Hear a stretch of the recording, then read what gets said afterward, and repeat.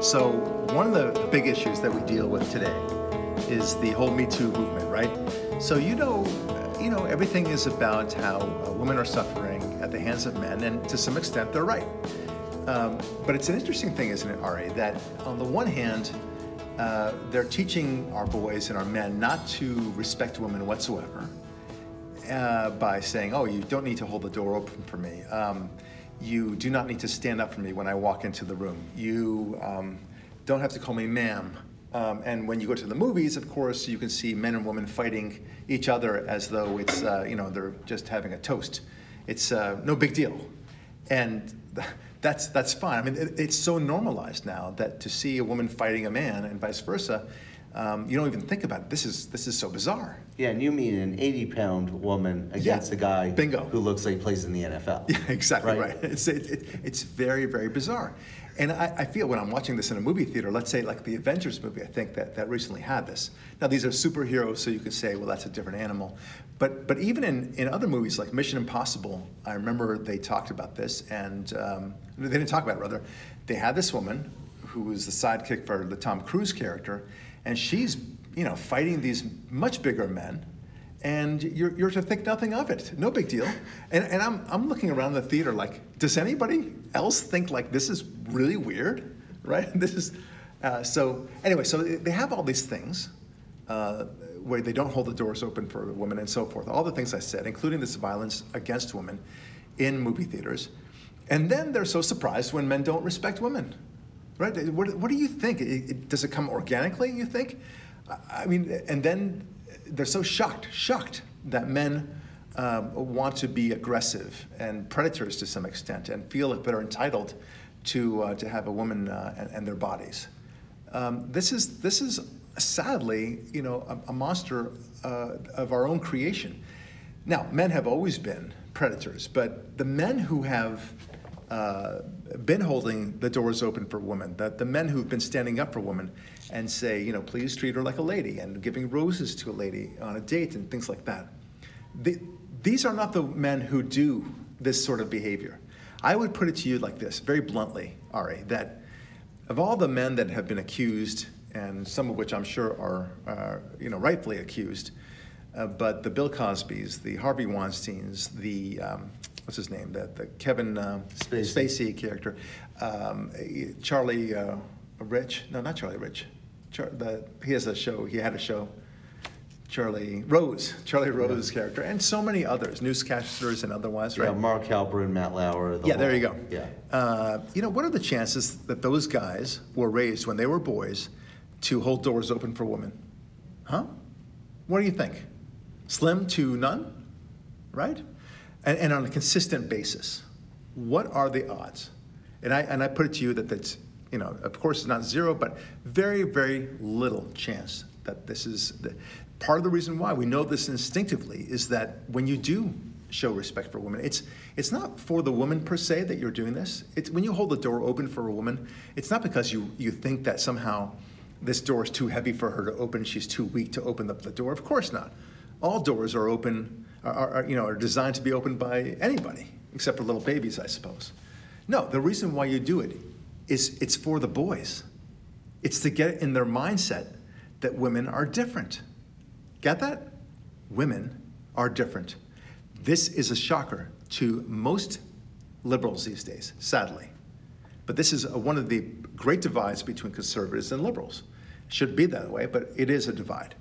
Okay, so it begs the questions again about what makes a difference between men and women. And there are so many. We talk about this all the time. But it's this ignorance, this decision to believe that men and women are the same is not just naive and not dealing with reality, but it's dangerous. It's literally dangerous. To the point that if these same people believe, Ari, that if you have a child play with a toy gun, that they are more likely to become violent, right? Right? That's their logic. Yeah. Okay, if you teach them about beauty and nurturing and such, well, they'll be, nurturing. They'll be wonderful young boys. They'll be feminized, but they'll be, much less aggressive. At the same time, They have no problem seeing all this tremendous violence against women in these movies, and they think it won't have an impact.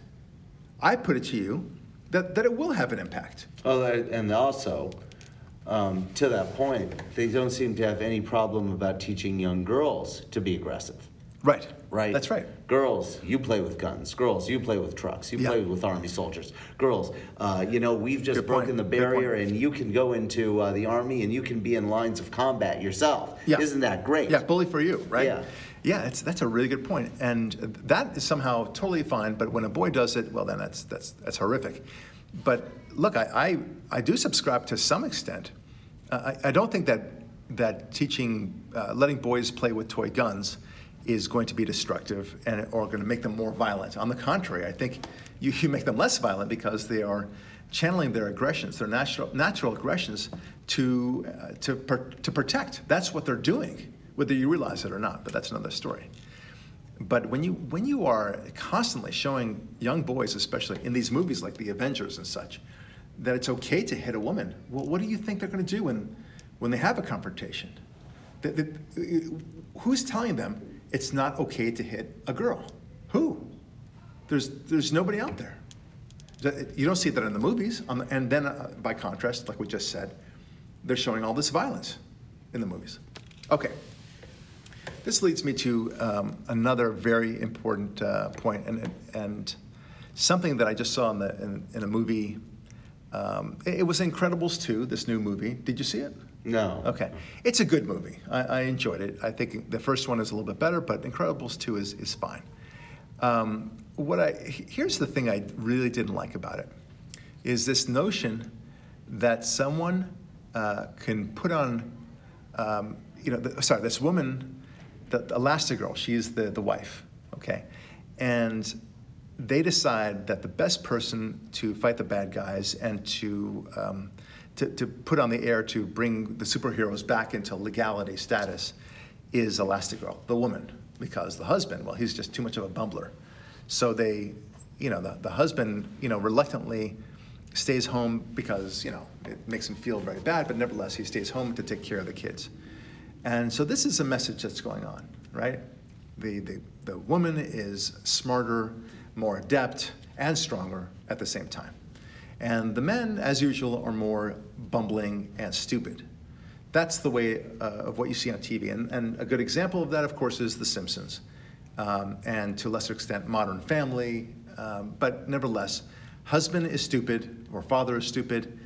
Mother knows best. How about that for a phrase? That's the way you're seeing this, again, more and more on the TV and the movies. And you can expect that more and more because, after all, women are suffering, don't you know?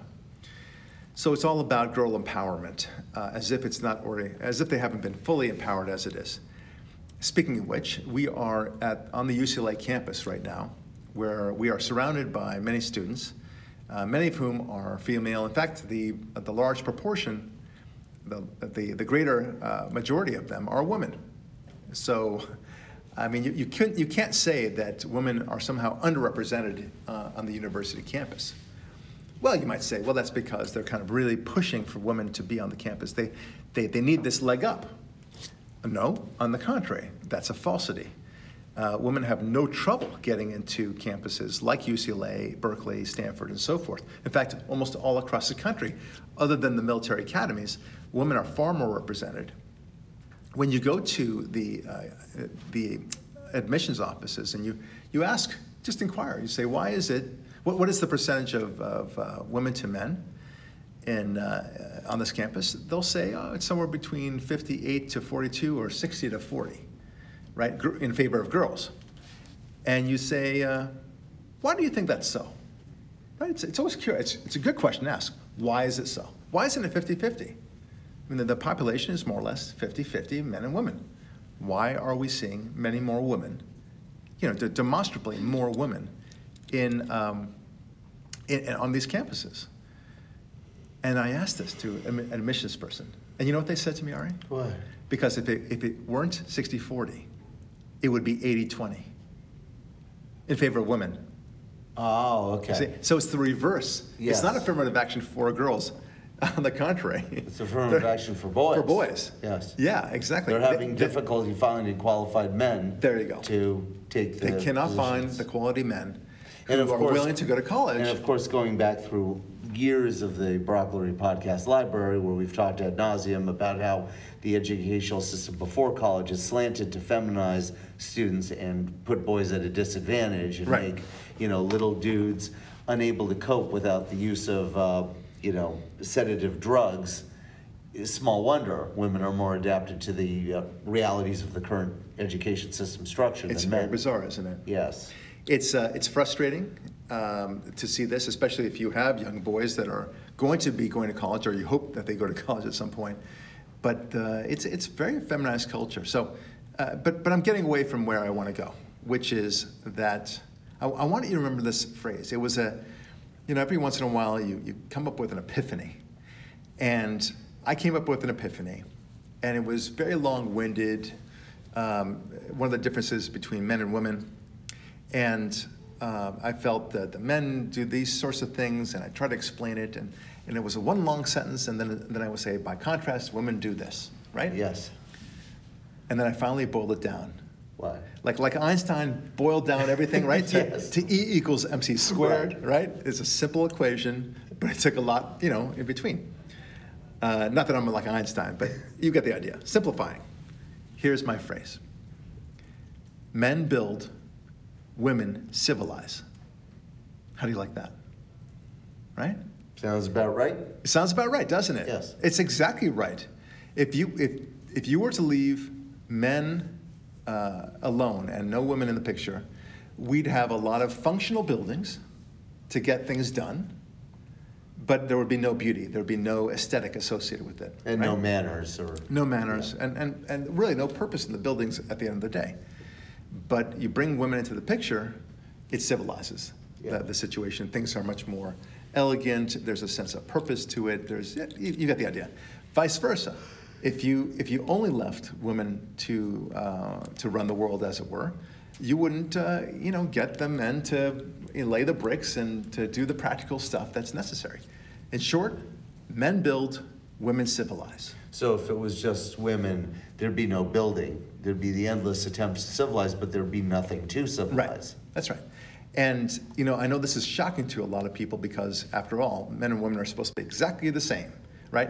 And they'll always find some woman that is very practical minded, doesn't have any emotions, is not all about processing. Has male anatomy. Why not? But in every sense seems to think like a man, or the traditional, and therefore it blows up your theory, right? Right. Yeah, okay. Yes. The exceptions always swallow the rule in the liberal mindset. Yeah, kind of like the transgender issue. 1 out of every 35,000 people is now a reason to do it. Yes, a good example. Yeah, Yes. exactly right. So frustrating. But and likewise, of course, there is some degree of men, not the majority of them, but a very somewhat vocal minority that are very into fashion, very into aesthetics, that wouldn't know how to lay a brick in their entire lives. Yeah, I'm right? thinking about Karl Lagerfeld in this sense. Yes, I'll pretend to know who he is. Yeah, the designer from Chanel, Yes, of course. Now, you would know that. I would know that. Jeez Louise. Well, surely we'll erase that part of the podcast later No, on. this is mass appeal. Mass appeal. Yes, I guess you're right. Anyway, so men build, women civilize, and it's a very important phrase to remember. And then it begs the question: why? Why is that so? Could it be that, in much the same way that liberals seem to understand that different people have different talents, right? Okay, so this one is really fast, and he's got great hand-eye coordination for basketball. Eddie Vedder can sing. Jeff Ammon plays the bass. Exactly, you got it. Oh, yeah, right. Yeah, Paul McCartney has fantastic timing in his music, very creative. Right. Then, of course, this person is a great basketball player. This person writes very well. This one speaks very well. This one has great musical abilities. All the stuff that's so obvious to say, and no one would deny that, right? You have to be an idiot, too. Right. Yes. People seem to understand that they have different talents. And part of the joy and also challenge of life is to find out what those talents are. You may not know, for example, that you, R.A. David, are a fantastic squash player, right? You may not know it. And then, boom, all of a sudden you find yourself being a great squash I player. always thought I had an inner Protestant in me. An inner wasp. Yeah. Yes, that's what I mean. Yeah, and it reminds me of the movie Searching for Bobby Fischer, right? So the main character, the kid, very sweet movie, by the way. So he just is in the park one day. He's probably, I think, 6 years old when he's starting this, but he's in the park and he sees some of these men, these hustler chess players, playing chess. And one of the guys says, "Hey, you want to play me, a champ, just to have fun." And he goes, "Sure." And he starts playing with them, and the man, the hustler, realizes that the kid is not bad. "Hey, you're good. You got to develop this. Have you ever played before?" "No." And he discovers that he's a child prodigy when it comes to chess, right? Great thing. And so that's an example of a kid who finds his incredible talent so quickly, right? Many people, if you're lucky, you find it really quickly. If you're not so lucky, you find it when you're 25 or 35, If or you're maybe really even later. not lucky, you find it on your deathbed. Yeah, exactly. So hope that doesn't happen to you. Right. So you find out what you're good at, what you're not good at, and you try to excel on the things that you're good at. So everyone seems to understand that on an individual level. Yes. But they never seem to ask the question, is it possible that men are good at some things and that women are good at some things? Men are bad at some things and women are bad at some things. Is that possible? But they just can't stomach that. And it begs the question, why do we even have a division of the sexes? Why do we have that? Yeah. Well, Wait, let's get to that, because I want to hear what you say. I know you were going to say something really, really cool. But the question why is a very important one. I mean, after all, God could have designed us, if you prefer nature, if the whole mission is to propagate as much as possible, right? Then why not just design us in such a way so that we could, take a piece of our hair and our clone us. Just clone ourselves. Yeah. And maybe put it in the ground and water it a little bit, and boom, up comes another Ruck Lurie or Ari David. Make us like plants. Yeah. Wouldn't that be so much less? So much, yeah. And give us both the design and the build proclivities, Right. so we could build Propagate. and civilize. Yeah. And propagate from cells. Everyone is exactly the same. But no, for some reason, God or nature, if you like, again, separated and created a distinction between man and woman. And could it be that there is a difference? I know that's a true Marvel thing to say, a very odd thing to say, but I'm going to put out something that will shock you. And I'm now officially issuing a trigger warning. I think On a college campus. on a college campus. Okay. All right, you know what? I'm just going to say it. I'm very nervous as I'm saying it, Ari. Oh God, I never thought I'd say this. It'll be okay. Just come on. Can I just say it? Yes. I'm just going to say it because maybe that's the best way. Oh God, I got to say it. Brock, just say it. All right, here we go. I think that men and women are different. Oh God, I feel like a big weight has been lifted off my shoulders, Ari. I'm glad you finally I feel. you finally came out of the closet here. God, it feels so good. It's liberating, I tell you. Liberating. Men and women are different. I've said something so bold, but people don't want to see that. They want to instead see the exact opposite. Could it be that the decision to see men and women as the same is an effort to destroy God? Could it be? And destroy nature and destroy the ability to propagate ourselves, other than through cloning, obviously. Well, exactly right. Yeah. What was coming to my mind in all this, we constantly hear the phrase, diversity is our strength. Right? Well, I thought it was. Well, maybe it is. Yeah, you're right. Diversity is a strength. But they don't want diversity. In other words, if they really believe diversity is our strength, they would celebrate that men and women are different, that black and whites are different, that Jews and Gentiles are different, that gays and straights are different, right? That all of us are different, and by working despite our differences and combining our aggregate talents in our beautiful civilization, LeBron James can play basketball, Tiger Woods can play golf, I can wish I could play basketball and golf, and I buy tickets to both. We all work together, and voila, we have a utopia on Earth without even promising utopia on Earth. I'm But, so with you. but on this. no, they just say diversity is our strength, and they abandon the real diversity right there. Yeah. Because they don't allow diversity of thought, now they don't allow diversity of diversity. Right. Right? That's really funny. Diversity only matters when. When it's said as a phrase. Right. When it's said as a phrase, when it suits their purpose. Is what Right, you're and saying. their purpose is usually to use that phrase to I like destroy that. conservative thought, where we espouse the idea that people are different and should be respected as the individuals Right. that In they other are. words, there's only one kind of diversity: the diversity of skin color and maybe national origin. I don't know, but there's certainly no diversity of culture, right? Because all cultures are the same.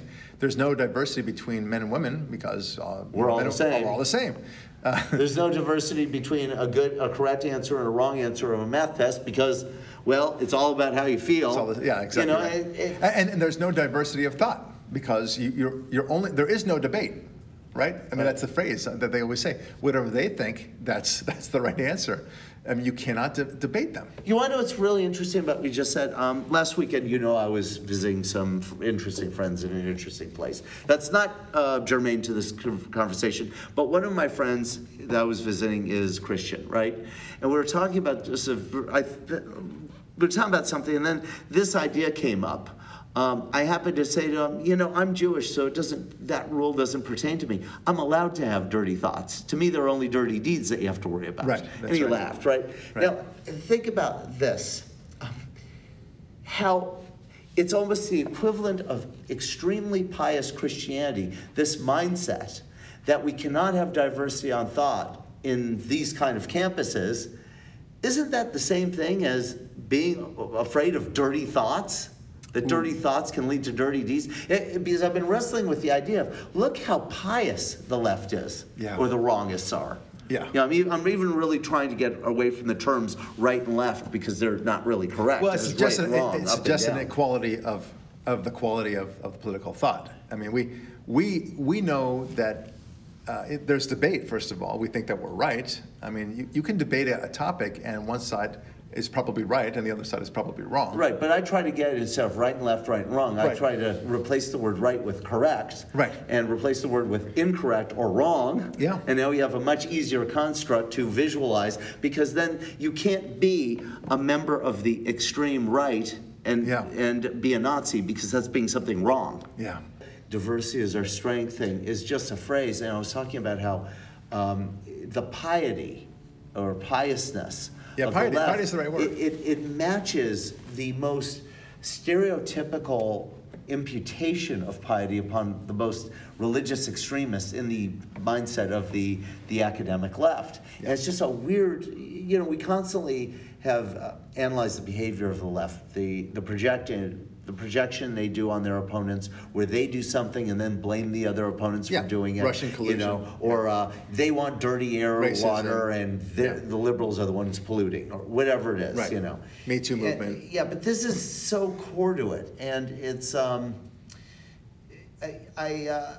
I was just struck by it, and also like my friend who was Christian, when I made the little joke about how I'm a Jew, so I can think anything I want as long as I don't enact on it. He actually, he's conservative, I've concluded, laughs. He has a sense of humor about it. Yeah. It's incredible that despite this incredible piousness and hypocrisy, when pointed out, they have absolutely no humor about themselves. Yeah, they don't.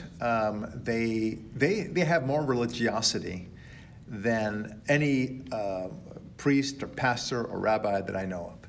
It's really quite extraordinary. When I mean, for example, like Dennis Prager, we talk about him a lot, but he will talk a lot about gay marriage, and he's not excited about gay marriage, and he thinks that this is not the way to go. Understood. And that he prefers that a Jew marry a Jew, and that's the best way because, but he'll say, look, I'll set up a gay person with another gay person. We actually did that in my family, is what he said. Likewise, if somebody is having a tough time meeting a nice man, a Jewish woman, let's say, he'll say, listen, at the end of the day, meet somebody who shares your values. And, it would be great if he's Jewish, yeah, but if you can't find somebody who's Jewish, but you find a really great Christian man, for example, and you otherwise share really fantastic values, well, then go for it. So that's not acceptable. That's not the kind of thinking that you have on the left. I'll go even further, one step. As you know, I'm vegan, but from time to time, I'll look at a package and I'll say, it has a tiny amount of milk in it. Okay, I'd rather not have it, but frankly, I'm hungry. I'm meeting the spirit of being vegan at the very least, right? Yeah, microdoses will not hurt you based on your current your track record. Right. I'm not even concerned about the health part of it. It's more like, but so many vegans out there they're so religious about this that they're somehow offending the soul of an animal. It's like, okay, no, don't be a schmuck. Okay, at the end of the day, you're doing the right thing. You're not really participating in the slaughter of animals by doing this. By having one egg or one dose of milk. Yeah, exactly. You're going to be okay. Yeah. Likewise, I'll go even further. On the kosher rules, as you know, there are strict kosher rules. But what if, and I remember I had a girlfriend who was very, very observant in the kosher style, and I respected that. But every once in a while, she would bite into something that she thought was kosher beef, but discovered that it was unkosher pork, right? Only to be told by the waiter that it was pork. And, she had already swallowed it and everything else. What are you going to do? Well, what are you going to go to the bathroom and throw it up? But you still had it in your body. Of course, you know what? Life takes its challenges. You make a mistake. You didn't ask, you don't go in and ask for forgiveness for the next 3 weeks. You just say, okay, I'll try better next time. Okay, that's it. That's all you have to do. But when it comes to these liberals, they are far, far more talismanic and demanding and unforgiving than any of the vegans I just described, what Dennis Prager, as I just described, or the kosher girlfriend that I just described. Far more. And they're the ones that call us the religious nuts, you understand? Yeah, we're the ones who don't believe in science. We're the ones who are blinded by our faith. Anyway, so they are so pious about this, and it's really, it's upsetting, and the global warming thing, for example, is a very, very good example of what we've been talking about. If you do not think like they do, in fact, if you do not think precisely as they do, then you're a heathen. You deserve to go to hell. In fact, you deserve to die. At the very least, you should go to jail, right? Yeah. And I mean, really, they're pushing these bills through Congress that to deny that the Earth is warming, or because of the SUV. Right, because of the SUV, specifically because of cars and things like that, is so dangerous, you see, that we must silence you because you are hurting the planet. Our very survival is at stake. And don't you know, Ari, that desperate times call for desperate measures. Yeah, wow. And that includes throwing you in jail. Yeah, the other thing is you think about regimes that have to silence people, the modern ones like North Korea or now Venezuela, Cuba, the ones from recent history, Soviet Union, Cambodia, Maoist China today. What's the reason they silence dissent? Is it really for the good of everyone? Or is the truth that these nation states and societies are ruled by an ideology that is not resistant to the virus of criticism because the host dies? Yeah, no, it's a good point. It's like the weaker the ideology, the less resistant it is to criticism. And that's true of these regimes that have to imprison people who dare to criticize the God of the government. And it's true on the college campus today and in intellectual circles that are ruled by these people who adhere to these nutso ideas that are incredibly flimsy and incredibly weak and incapable of, if you will, the sustainability of criticism. Sustainability, I like that. And that's the only thing that where there's a lack of sustainability. That is the only thing. And what I like that, the sustainability of criticism. Because like take your No, book. it's a good point. No, because I'm just thinking, interestingly, Okay. your book, Atheism Kills. We have to work a plug for that, right? Well, okay. Still number whatever on Amazon. We were not planning this, but I'll take it. But you did an incredible amount of research on that book. Yes, I And did. so if I were to go in and say, give you an inquisition, let's just say, an inquiry about this chapter or that, and I was questioning your research, your data, your conclusions, whatever, you would welcome it, number one, because you want criticism of your book, because it's conversation about your book. Right. Second, there are probably 3 points. Second of all, you welcome the criticism or the questioning because you're flattered that someone would show interest in the subject matter.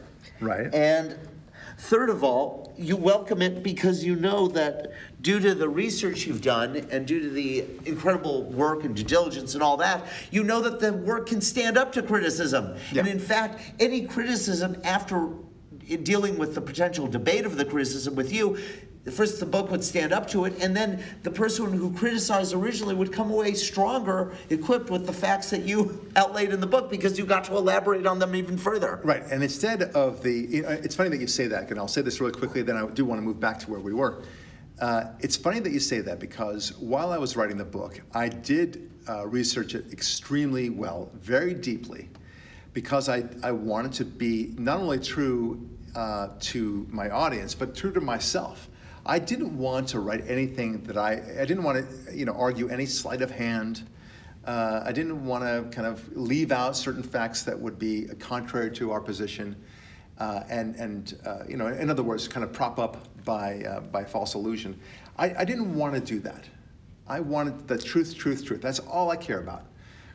And so I expected, in an erudite fashion, that I would have these people criticizing me. Mr. Lurie lays out a foundation, but he fails to articulate the mass slaughter by Christians in the 1720s, which was totally and many more millions were killed than he can imagine. And furthermore, the free will does not exist. And all those. I like your New York Times review of books voice. I expected that. You have to bust that out more I often. would have welcomed it, but instead, I get these just maniacal critics. I did get criticism, but it stopped at the title. Yeah, it's just irrational. It's not true criticism. It's not true conversation. The title is Atheism. It's just an attack. Yeah, the title is Atheism Kills, and they just dismissed it. Well, I refuse to even consider this book because it's such an absurd title. It's just absurd. I don't accept it. Everyone, and hey, buddy, you ever heard about religion? It's killed a lot more. Yeah, that's my whole point that I'm addressing, my friend. I'm addressing that very mantra, as if somehow I just discovered that atheism kills, and I didn't even consider the possibility of their arguments. Right. Anyway, you get the idea. So I'm done with that now. But we are talking about women. We are talking about men, the diversity between the two of them, and thank God for the diversity. I will not. I think there's this movie they played out a long time ago, and it was an okay movie, and there was a scene where the man has just lost something, and then they asked him, "What will you do now with your life?" And he looks very somberly to the person and says, "I think I will now focus and dedicate my life to the greatest question that has troubled me since I was a little boy." "What is that?" they asked him, and he says, "Women." And it was hysterical. The whole audience was laughing. It was a little out of tune with the rest of the movie, but nevertheless, it was very, very funny. And, there's an expression, "Vive la différence" in French, right? I assume viva means something good. Yeah, and vive means Yeah. live, right? Long live the king, right? So vive la différence means long live the difference. We should appreciate the difference. So much the better for the difference. We should celebrate the difference, not try to eliminate it. Celebrate it. It's good. Well, but the brilliance of that is the double entendre that's possibly unintentional, which is long live the difference, because without the difference, there's no long life. That's true. I guess so. It literally means live the difference. Yes. Not long live, but it means, but from an English translation point of view, it means let us celebrate the difference. Okay, it's good. It's good, and the not knowing is what's so exciting. Like Sometimes your wife, my wife, will say something and we'll think like, wow, how did you get to that, right? And likewise, they say the same about us, right? We're a mystery to them too. Oh, yes. Okay? So, and the reason why is that there's so many different things going on in their brains versus the way we process information. And you know what? It's fascinating. And it's worth exploring, and only with those two can we really move forward. Because men build and women civilize. And you can't have civilization without both. How do you like that? I remember once when I was a senior in high school, we were living in Germany, and I had a wonderful girlfriend. She was my first serious girlfriend. And my parents needed to move to England. We were moving to England sooner than they had expected. And I had in my head that I was going to have this wonderful summer with my girlfriend before going to college. And they said, well, we're going to be moving in 2 weeks. Barak. I did not want to move. This is end of May that year. And I said, well, do we really have to move then? And I was, I was really kind of choking up a little bit. I really wanted to be with my girlfriend. And my parents in Hebrew were talking to each other, and my mom said to my dad, and my dad was insisting, what's the problem? You move now, you move later, who cares, right? He was very practical. And my mom said to him in Hebrew, he wants to be with his girlfriend. Okay, that's why. And so we came to a nice compromise. But we did need to move. And my dad was right about that, but my mom was right also about understanding the emotion part of it. And it was a great moment. I appreciated both men and women at that instant. Only my mom could have figured it out. I don't know that I could have articulated why I was feeling the way I was. But men need women, women need men, and they are very, very different. But vive la différence, after all, right? Indeed, we must appreciate the difference. But liberals will never appreciate this difference. They don't want to appreciate it. They want to eliminate the difference. Why? Because it eliminates all Western civilization if you do so. And for some reason, they think that great things will happen without Western civilization. What do we do without it? I don't know. We'll figure out after it's destroyed. This is Barak Lurie signing off. God bless, and we'll talk with you next week.